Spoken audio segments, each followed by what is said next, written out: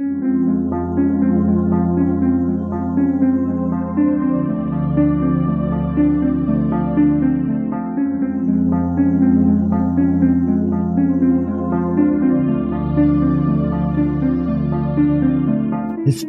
tells the story of the world and of our lives. Sometimes that history goes bump in the night.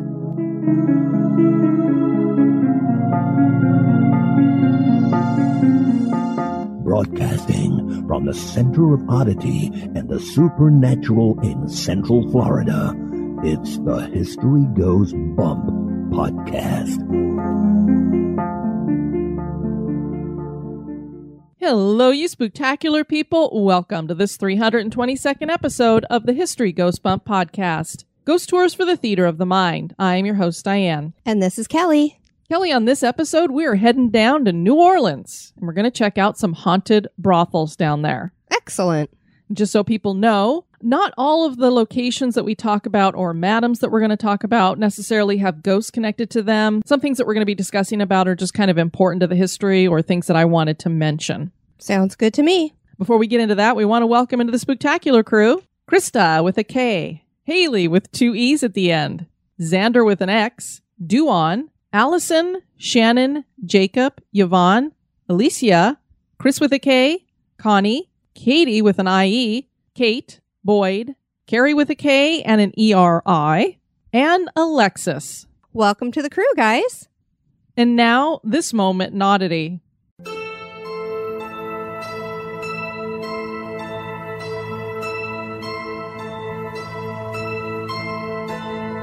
The moment in oddity was suggested by Kim Gaciorowski and Arena Garcia. Back in 2017, the Canizaro family decided to make a big change, and this was facilitated with an interesting purchase. Teresa and Adam Canizaro bought a former Masonic temple in Indiana and have been renovating it into their new home ever since. The couple and their 3 children had lived in San Diego all their lives, but they had wanted to change and thought that perhaps a farm in the Midwest would be perfect. A Masonic temple is no farm, but when they attended a family reunion in Indiana and spotted the building for sale, they immediately fell in love. The price tag was nice too. They paid only $89,000 for the property. They quickly started renovating, starting with the bathrooms by installing a shower. The second floor has become their living space, which has the typical open floor design with a large kitchen and living room connected in that space. The offices were turned into 5 bedrooms. The great room on the 3rd floor has become a movie theater for the family. The basement is wide open, and the couple hope to eventually turn it into an event space for the community. But perhaps they could consider opening it up to investigations, as Teresa thinks the house is haunted and has heard the jangling of janitor's keys in that basement. The library is supposedly haunted too. Turning a 20,000 square foot former meeting place for a secretive male fraternity into a family home certainly is odd.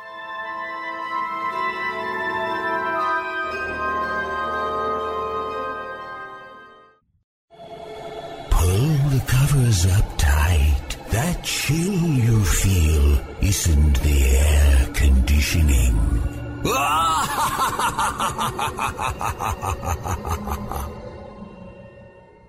And now, this month in history.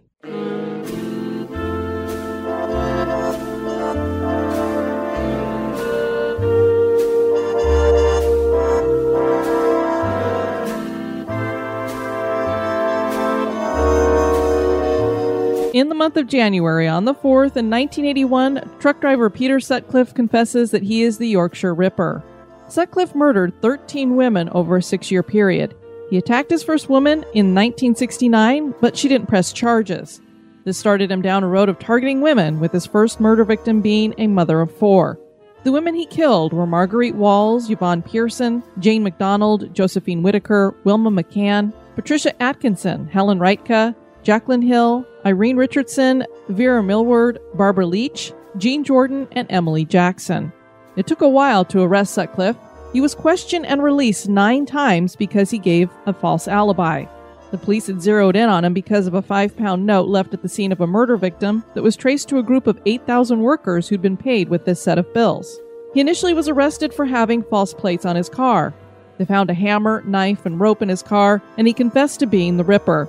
He claimed he was a paranoid schizophrenic, but was still found guilty and sentenced to 20 concurrent life sentences. An appeal was dismissed, and the court said he would never have the opportunity to be released.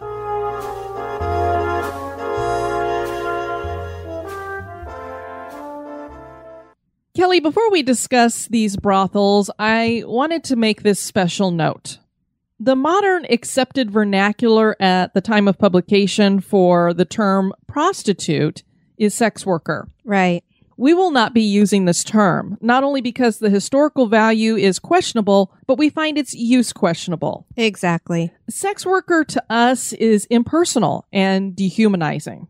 We prefer to use ladies of the evening or just simply women or ladies. Also, we will be talking about madams. These were the boss ladies of the brothels, and we're torn on how to present them. These women were caught up in an industry that they had little choice in being a part of and managed to rise to the top. That is laudable. But they also were making money off of women being used for sex. They were better than a pimp, of course, but how much better, I don't know. I guess it depends upon who you're talking about. Some of these madams did pay their ladies a lot of money, so... Right, I think they ran the gamut in terms of whether they took better care of their girls than others. We tend to glamorize them in movies, books, and history.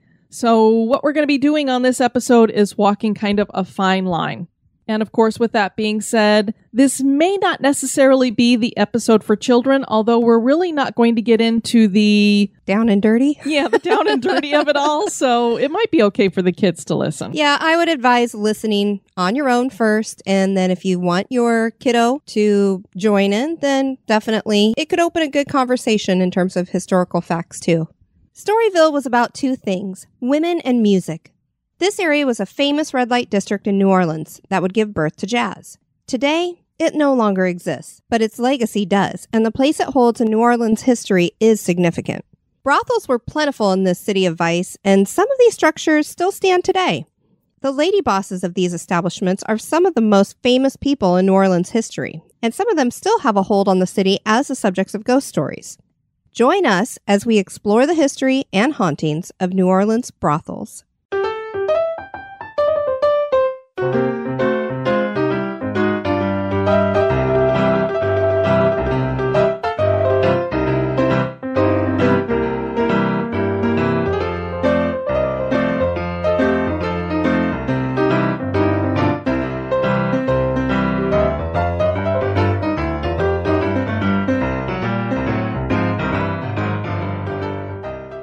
When France decided to send some of her citizens to their territory known as Nouvelle Orleans to expand the population, the country didn't pick her best citizens.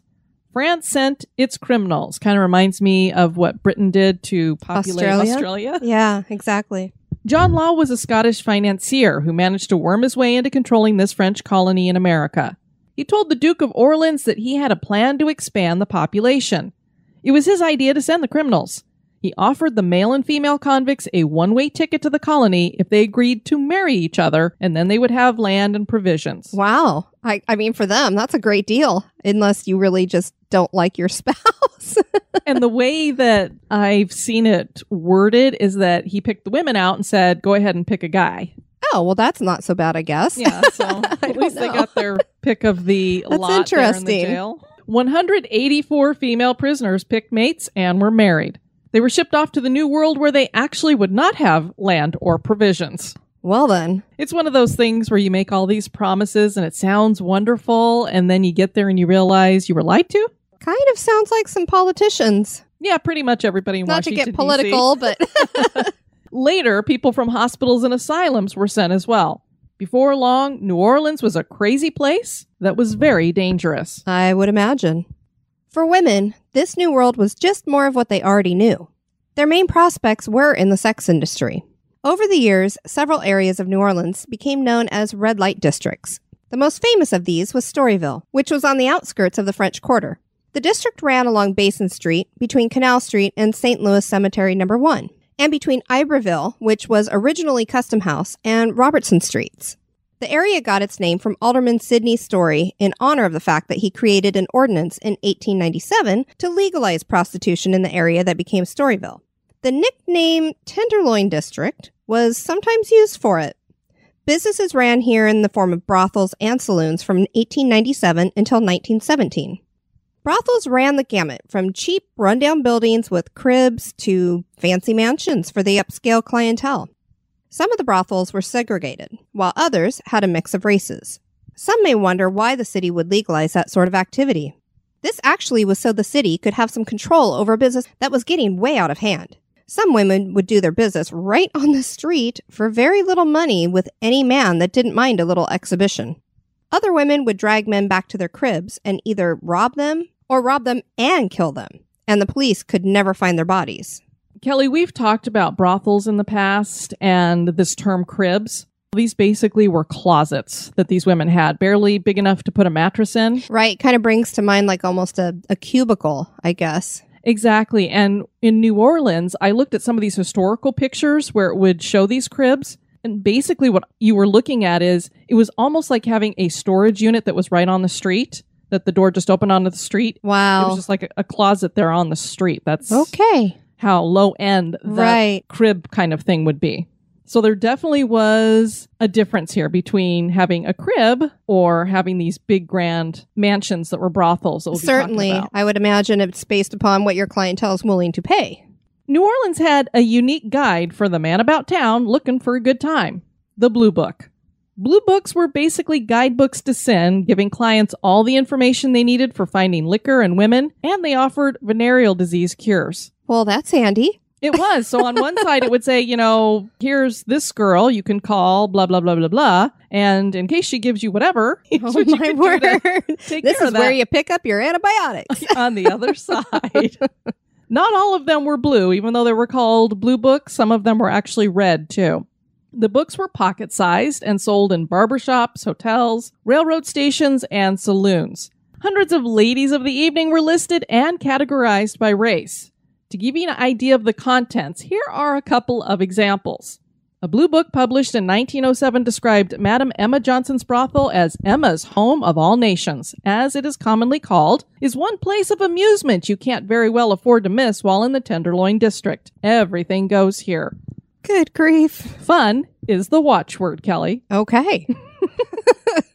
Another listing from a 1905 book reads, Miss Cummings also has the distinction of keeping one of the quietest and most elaborately furnished establishments in the city, where an array of beautiful women and good times reign supreme.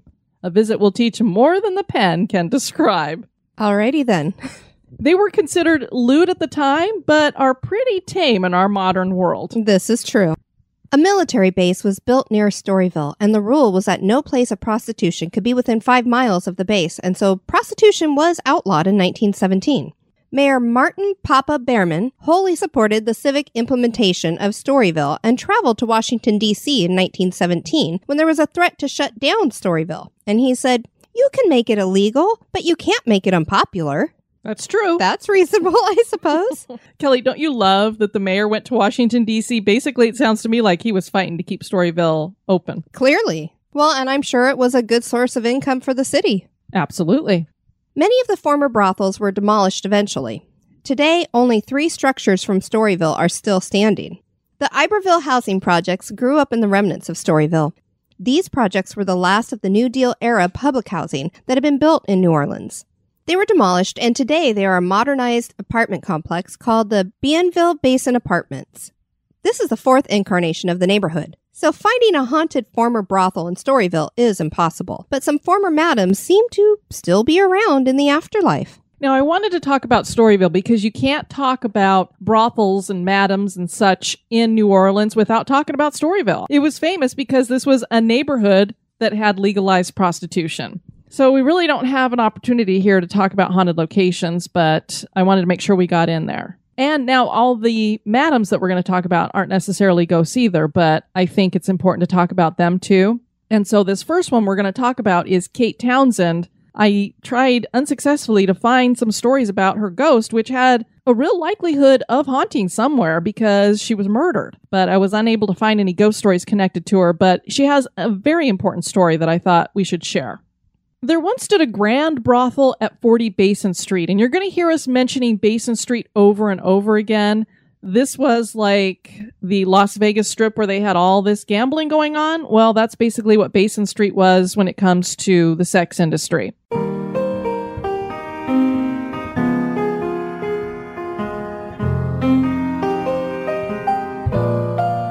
So there's this grand brothel at 40 Basin Street, and it was there before prostitution was legalized and the neighborhood became known as Storyville. This brothel was built by Kate Townsend in 1866. I first heard about Kate Townsend episode 59 of the Southern Mysteries podcast. I encourage you to check it out to get the full story here. Kate Townsend was born in Liverpool, England as Catherine Cunningham. She fell for a man she met working as a barmaid and became pregnant with twins. She left for America sometime in 1856 and landed in New York. In early 1857, she moved to New Orleans. Clara Fisher had a brothel on Philippa Street. She quickly embraced the beautiful and voluptuous Kate, who worked for her for 6 months. Kate then moved on to Maggie Thompson's brothel, where she stayed until she was 24 years old. She decided to make a go of it on her own and rented a house and made her way into the lives of politicians and influential people in New Orleans. She soon had enough money to build her own brothel, which, as you heard, she did at 40 Basin Street. This was a gorgeous house. It rose to 3 stories, was built from brownstone and marble. The marble also made its way inside for the fireplace mantelpieces. The furnishings were elaborate. They were made of black walnut with damask upholstery, and velvet carpet covered the floors. The brothel and interiors cost around $100,000. Wow. Kelly, when I Googled how much that would be in today's dollars, that would be over $3 million today. Good grief. So she built Must have been quite the place. Yeah, she built Wow. this brothel and furnished it for that. Needless to say, she didn't have that kind of money. So where do you think she got it? Investors? Oh, yes. The All those political politicians people. and influential people she was hobnobbing with? Did she blackmail them or did she just get it? That's a good question. I don't know. I mean, possible. either way, she could have either said, I have some, I'm going to tell your wife. interesting information that people might like to know, or do you want to invest and get in on the money here? True. The grandest room was Kate's, of course, decorated with marble statuettes, a French mirror that was gilded, costly oil paintings, and, of course, the finest linens. Kate's women were the highest paid in the profession, and most encounters started at $100. Wow. That was a lot back then. That was a lot Holy back cow. then. Well, it sounds like she took good care of her girls. So I like She that. did. She did. Yeah. She made sure they were paid well. Things were great for Kate for many years, and her brothel was incredibly successful. As we read about Kate, we found that she had a man named Treville Egbert Sykes, who was her fancy man for 25 years, and many stories claim that they lived as husband and wife. He kept the books and ran the business. Obviously, we had to look up what this term fancy man was all about, and we found 2 meanings. One was that this was a pimp, which doesn't make much sense when talking about a madam. And the other was the lover of a lady of the evening. So this Sykes was a longtime boyfriend. She started seeing another man, and this made Sykes angry. But he was no match for Kate, who could apparently hold her own. And she was a fairly big woman. Ah, You didn't want to mess with her. he made her angry enough that she told one of her girls that she would basically like to gut him with a knife. This young woman talked her out of that, but she continued to beat Sykes off and on. On November 3rd, 1883, the Picayune published a story about the murder of Kate Townsend. Carved to death, terrible fate of Kate Townsend at the hands of Treville Sykes with the instrumentality of a Bowie knife. Her breast and shoulders literally covered with stabs.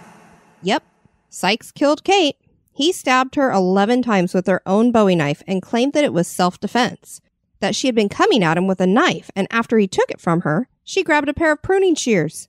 Sykes was tried and acquitted and actually presented a will that gave him Kate's estate. Eventually, that went to court, and with the court costs, legal counsel and such, Sykes got about $34, so not terribly much. Kate was laid out in the drawing room in an expensive white silk dress, with all the furniture covered in white silk too. She was buried in a $400 metallic coffin.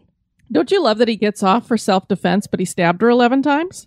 Right. A little bit suspicious there. And I think what I read was 3 or 4 of them were fatal. So it's not like she just kept coming at him, so he had to keep doing it. That's crazy. He must have had really good defense. I guess. And the fact that he comes forward then and he has this will, I'm just glad that he had to fight so hard to get control of it that he ended up not getting really anything of it. Yeah, definitely. 34 big old bucks.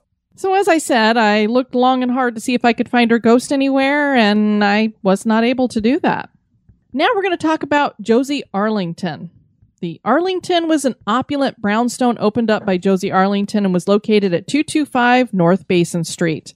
This was an elegant 4-story mansion with a tulip-domed cupola, numerous bay windows, and the interior had the finest furnishings and the works of great artists.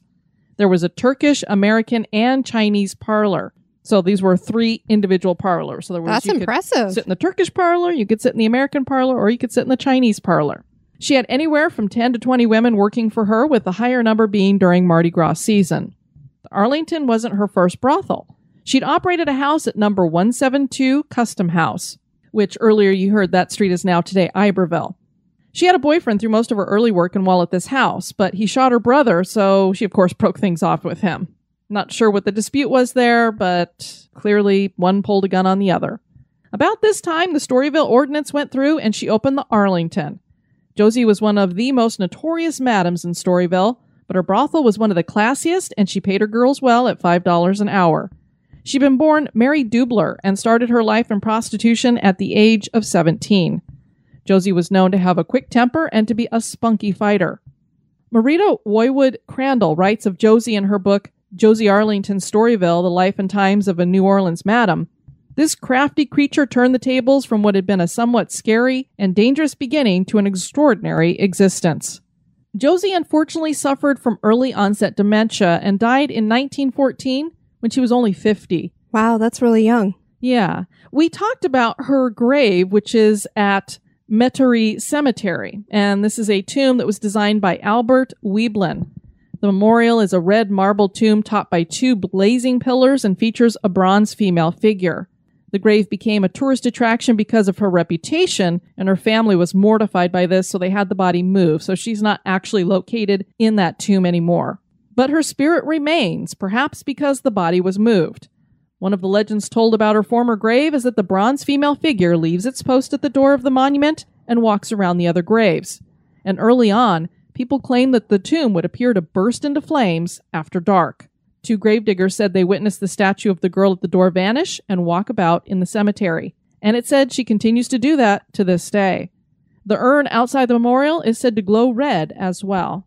I'm wondering if perhaps, she was used to the opulence and she had this beautiful tomb. And when they moved her, they probably moved her to something, basic, unassuming, not so flashy. That's a really good thought, Kelly, because she actually paid to have this tomb made. So she made it before she passed away. So she had it exactly how she wanted it, and then they moved her. Exactly. So she's going to come back and hang out where she wants to be. Our next madam is Lulu White.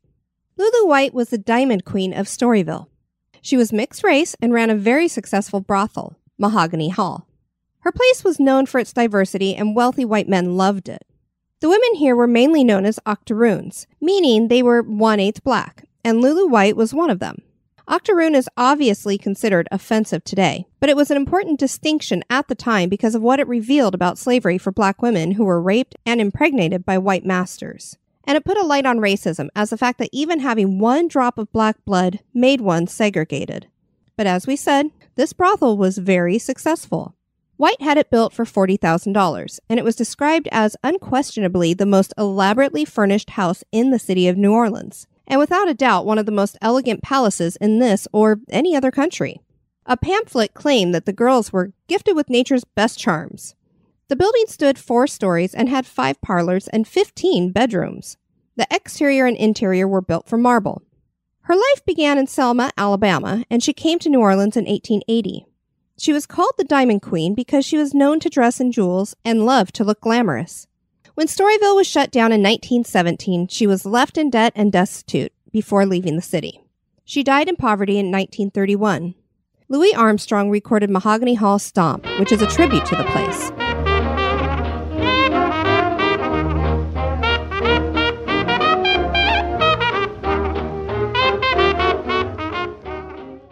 The building survived most of the other brothels, serving as a department store warehouse until November 22, 1949, when it was razed and turned into a parking garage.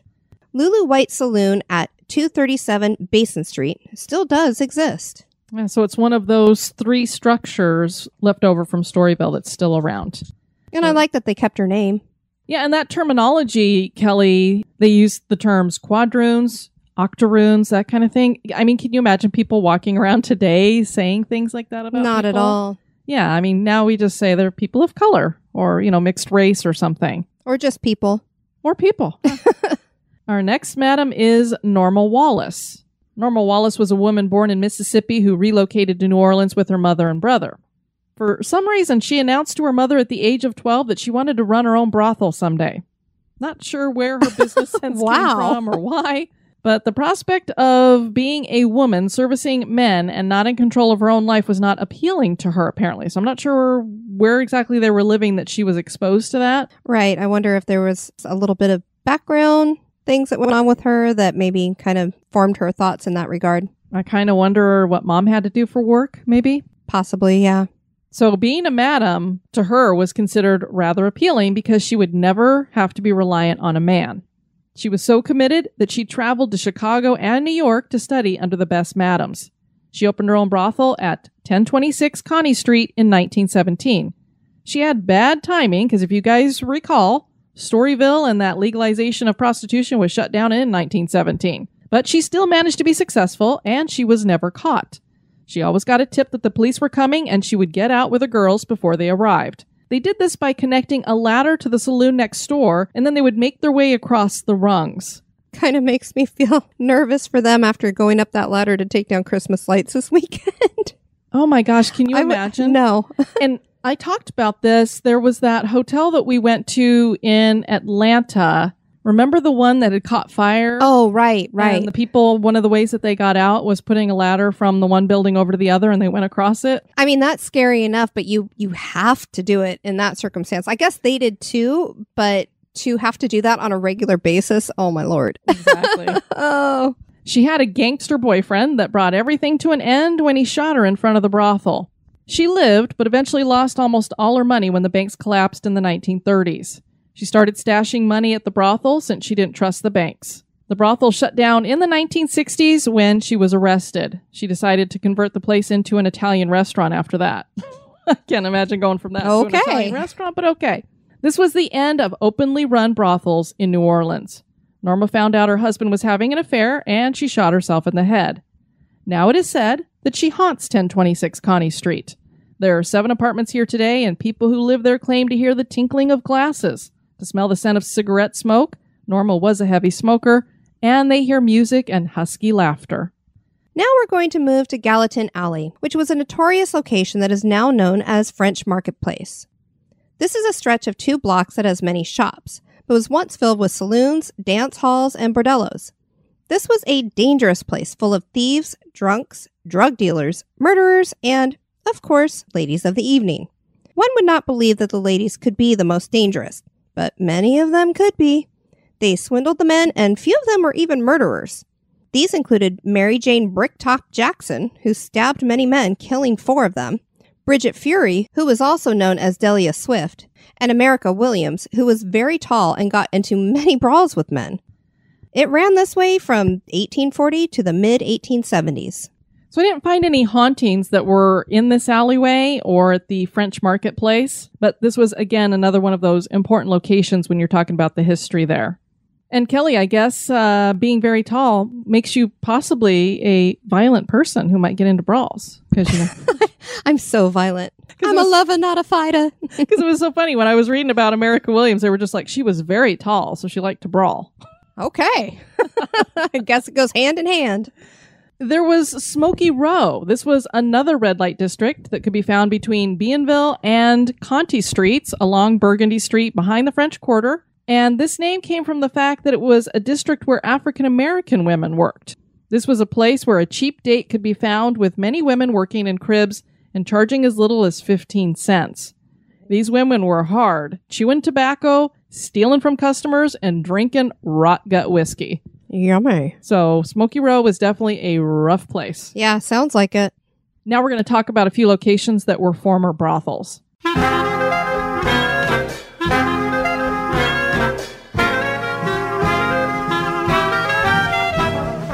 The Creole Gardens Inn is a historic 19th century antebellum mansion that was originally built in the 1840s for the Reverend Benjamin Palmer.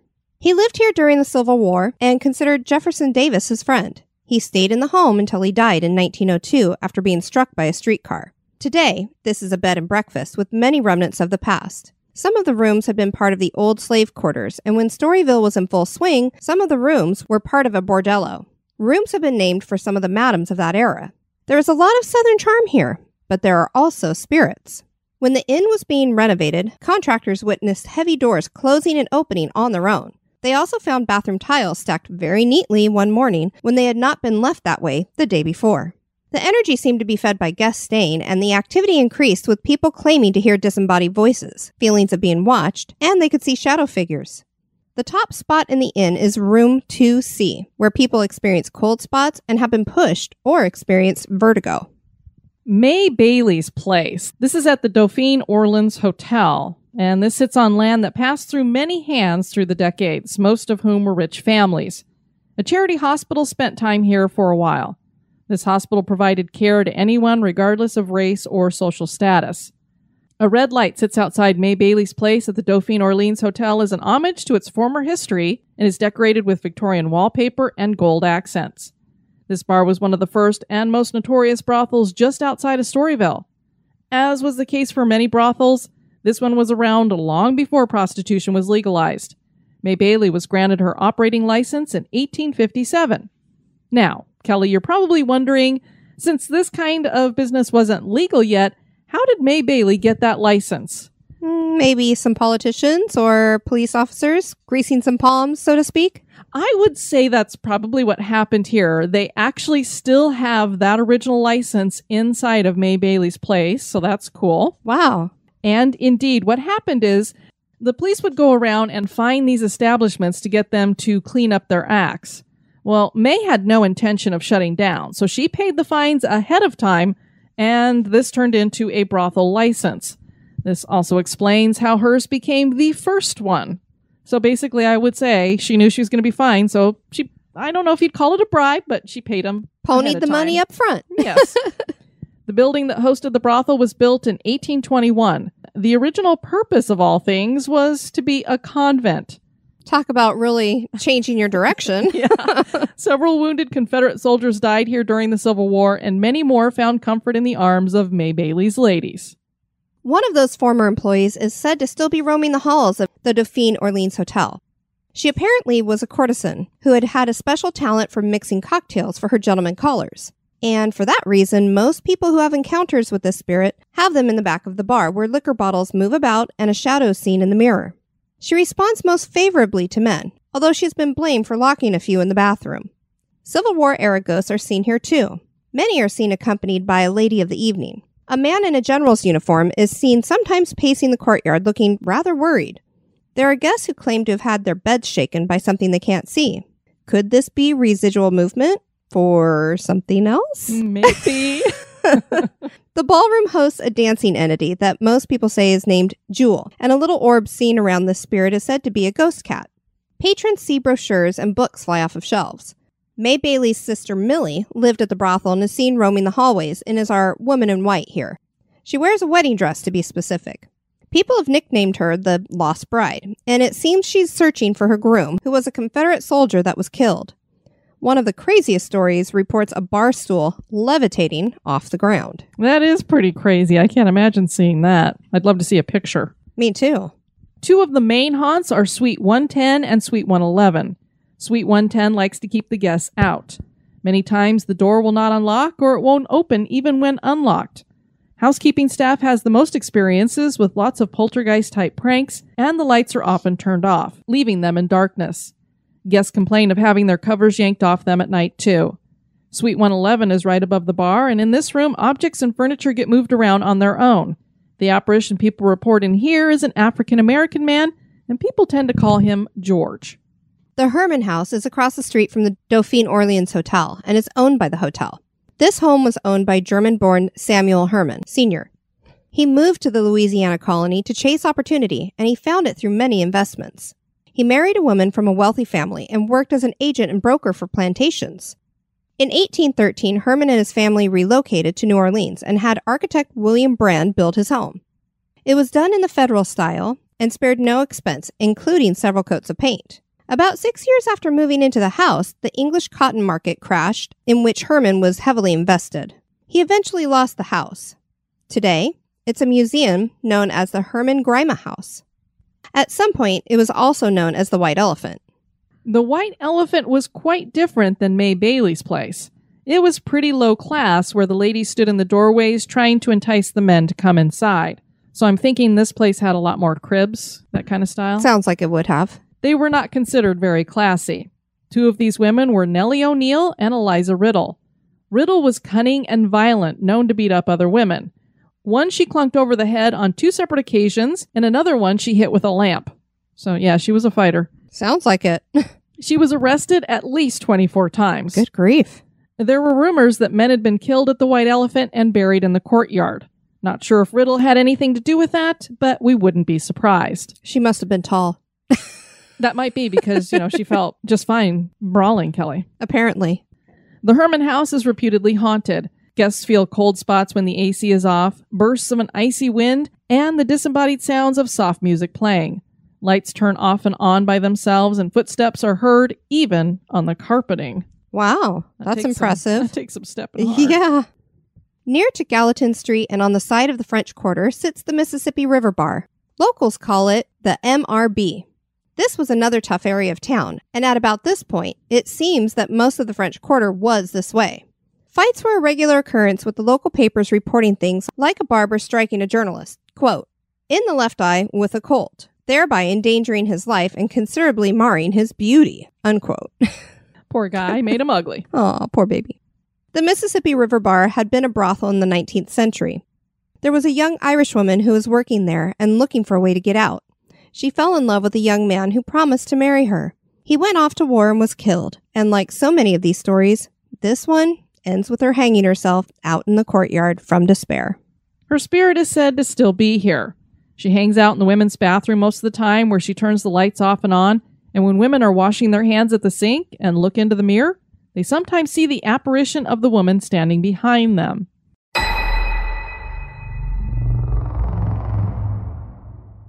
That'd be terrifying.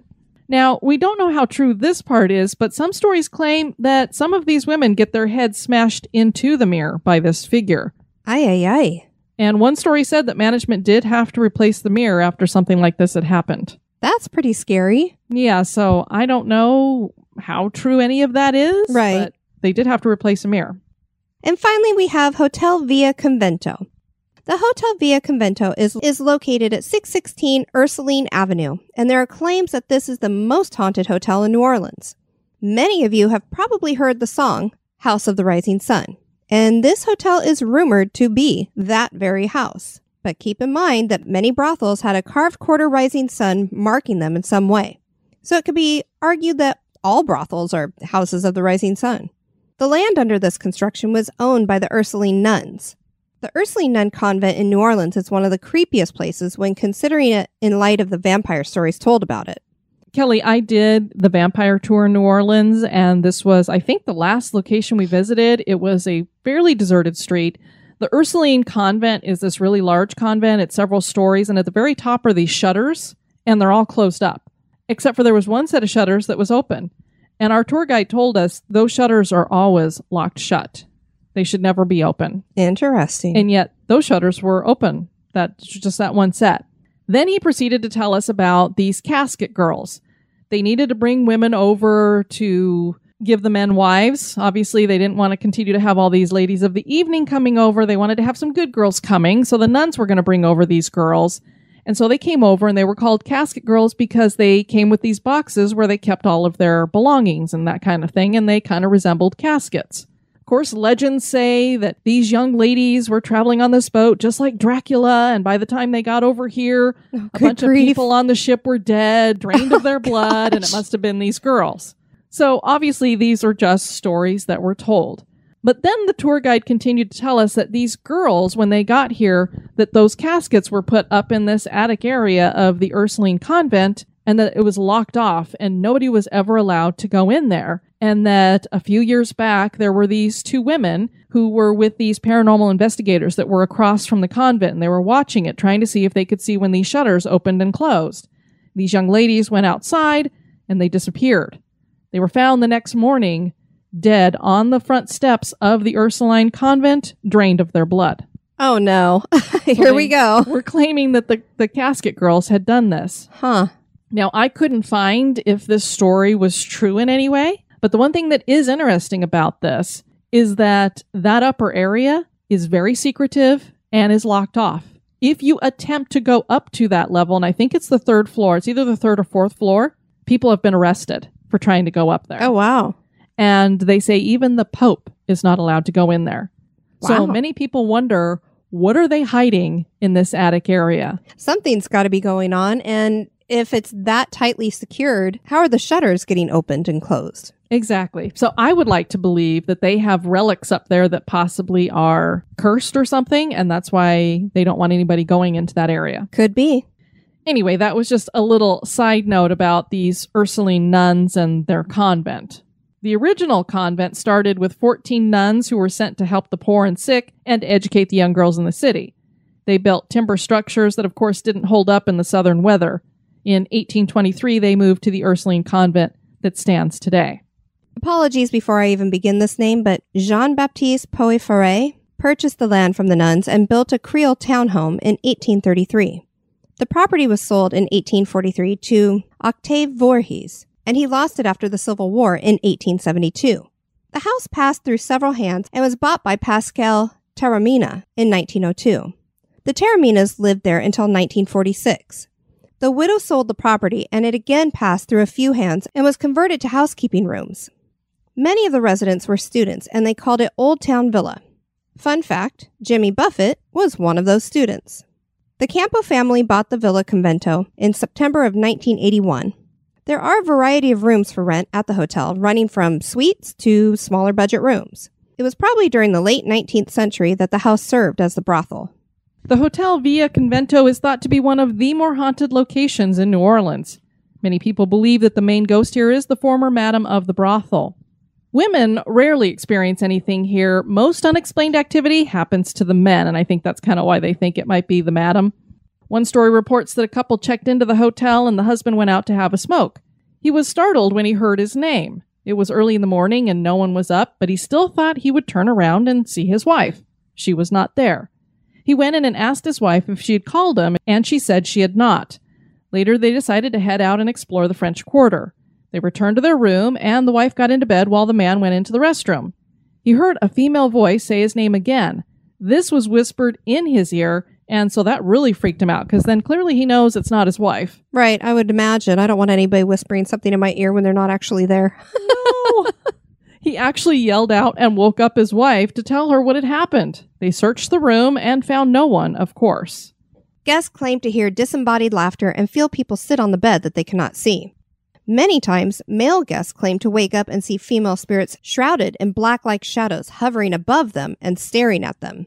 Kalila Smith wrote New Orleans Ghosts, Voodoo and Vampires, Journey into Darkness, and he also founded the Haunted History Tours in New Orleans. In the book, he writes of an experience one of their tour guests told him on page 64. A man taking one of our tours reported a visitation from an entity in room 120 of the Villa Convento guest house. He told us that he and his girlfriend both experienced the feeling that they were not alone in their room. On their second evening in the guest house, he awakened in the middle of the night to find a woman sitting in a chair staring at him and then vanishing. The next night, he claimed to have had the same experience, only this time the apparition was that of a man. Although the manager of the guest house was unaware of any particular activity in that room, we were told that several guests have mentioned the sound of children laughing on the fourth floor where there was once an attic. This was not surprising because the guest house, built in the 1840s, was indeed a home for many years. There have also been unexplained electrical blackouts in room 209.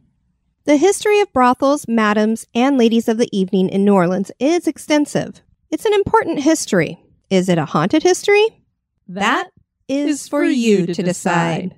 Well, Kelly, I'm looking forward to heading to New Orleans again someday and getting to check it out with you and getting to do some of those tours. The Haunted History Tour that you mentioned there that Kalila Smith started, it's one of the tours that I took there. Excellent. It's the one I always recommend to people who are going. Nice. I can't wait. I've never been. And even though the vampire tour that they do there, it sounded kind of hokey to me, but I wanted to do it because I'd never done a vampire tour before. Why not? It was the creepiest tour I've ever been on. I literally was looking over my shoulder as we were walking back to our hotel. I was just Creeped out. We want to encourage you guys to check out our website at historygoesbump.com. And if you'd like to send us some feedback, you can do that at historygoesbump@gmail.com. You'll want to continue to check out the website under the events to see what kinds of events we have coming up in 2020. We're going to be a little bit more limited than what we have been in the past because my parents are being very generous and taking us on an Alaskan cruise in June. It's so exciting. I can't wait. Yeah, so we're looking forward to that, but it's going to pretty much eat up all of your vacation time. Yeah, pretty much, unfortunately. So we don't have much to spread out for the rest of the year. And because it is in June, we're actually not going to be going to the Haunted America Conference this year. So we just want to make sure you guys are aware of that. Please go ahead and go. It's a great time. Do some of the investigations there, but Kelly and I will not be there this year. We will, however, be in Louisville, Kentucky, and we're going to be there over the weekend of April 25th and 26th. We're going to be doing a live show there with Hillbilly Horror Stories and the guys from the Brohio podcast. And along with that, we will be doing a tour at Waverly Hills. We're going to be doing the 8 p.m. tour on the 25th. So if you want to join Kelly and I for that one, make sure you sign up for that one at the Waverly Hills website. And I would do that ASAP because Definitely. It books out quick. And they only have 50 spots. And actually, they'll break us into 2 groups of 25. And so if you want to be in our group, you really want to get your ticket like right now. Like yesterday. And then we were planning on booking a private investigation on that Sunday evening. And I'd been told by the owner that they open up the booking window at midnight on New Year's. And I did not realize that, boy, you better get on the computer like before it hits midnight. As soon as the clock changes. And keep hitting refresh because Kelly and I rang in the new year and I was literally on the computer 5 minutes after that. I think it was even sooner than that. Yeah. And I went in to book it and it was already gone. Somebody had already grabbed it. Womp womp. Yeah. So we were way bummed because we had all these plans for this private investigation. So what we decided to do instead is we're going to go on the public investigation, which is Saturday night from midnight to 6 a.m. And that's on the 25th. So we're going to do the live show, we're going to do the tour, and then we're going to do the public investigation. I bought 15 tickets because I wanted to make sure that we could get enough for our group. I knew a cluster of people who were interested, and those are all spoken for at this point. So if you want to do that with us and you're not one of the people who's already told me that you want a ticket or has paid for your ticket, you need to go on Waverly Hills and see if you can get one of the spots on that public investigation on the 25th. We'd love to have you guys join us. We absolutely would. Now, I have a couple of things to share with everybody. The first one is a comment that was made on the website for our episode 319 that we did on UL. This is from June, and she writes, "Don't know if this has been mentioned already, but eating pomegranate at winter is to honor Persephone. Persephone was abducted by Hades when he saw her picking flowers one day, and he dragged her to the underworld to be his queen.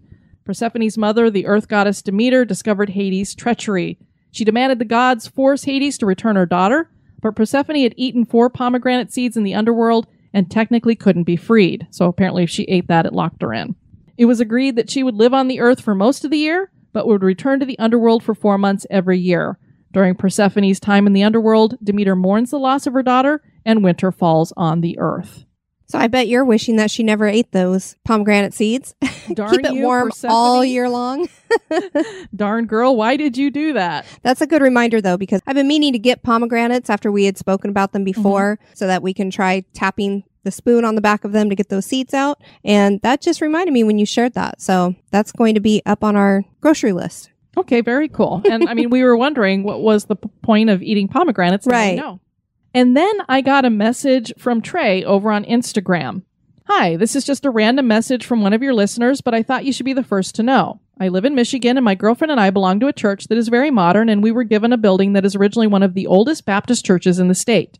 Our church has a very new and laid-back style, so we decided to renovate the building and make it all new inside. No pews, chairs instead, no weird stereotypical church vibes. So my girlfriend and I went by there tonight to pick some stuff up from an office upstairs around 9 p.m., and this area of the building had not been touched yet and is mainly original structure. All the lights were off and all doors were locked, and we got to the top of the stairs and heard a woman singing for about 30 seconds right beneath us in the stairwell. It was getting closer and closer to us and stopped. We got what we needed and bolted out of that building. There were no cars in the parking lot or on the street at that time." That's incredible. And I love that his first thought was to contact you. I loved it too. That's that he's awesome. I mean, he literally wrote me an hour after it happened. That's amazing. So I said, whoa, and here's the thing. If someone were in there when you came in, wouldn't they holler hello or something to let you know they were there? And obviously they would have a light on. So I asked, do you know any history of the building? This could just be something residual too.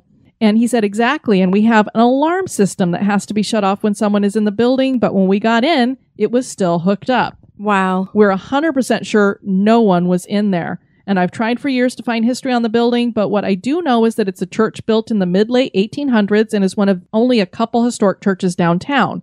There was a fire in the 1980s, not sure of the damage though. When we first received the building, there were staircases leading to nowhere and doors opening to walls and stuff like that. And what does that remind you of? That reminds me of the Winchester Mystery House. No kidding. How odd. Was it the same contractors? Right? So I said, whoa again. Well, this certainly isn't the first haunted church I've heard of, but it always amazes me when I do hear of them. And then I asked if he minded me sharing. And then he just updated me here again. I hadn't read this yet, but he said, I promise this is the last update, LOL. But we ran the story by the executive pastor, and he actually was very interested and said one of the workers saw a full-bodied apparition of a woman on that same stairwell. Whoa. So, wow. I can't Wow. wait to hear more stories. No, I mean, and that's a pastor. telling Yeah. him that. So, That's amazing. Oh, cool. So thanks for sharing that, Trey. I just love it when you guys share your stories. If you guys have stories, please email them to us at historygoesbump@gmail.com and we'd be happy to share them. Absolutely. Or as Trey did, he messaged me on Instagram. If you aren't following us on Instagram, Twitter, liked us on Facebook, please do so too. Make that a resolution for 2020. We want to thank you guys for tuning in to this episode. I've been your host, Diane.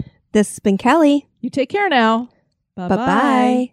This episode has been brought to you by our executive producers. Dispatches from the Grave Digger. We want to welcome into the cemetery Marianne Farley. We're going to be burying you under an obelisk headstone. And Lisa Bates, we're going to be burying you in a garden tomb. And Kelly, she actually goes by a different name, doesn't she? That would be my friend Gio. Thanks, Gio. Thank you to both of you ladies. Check out the website at historygoesbump.com.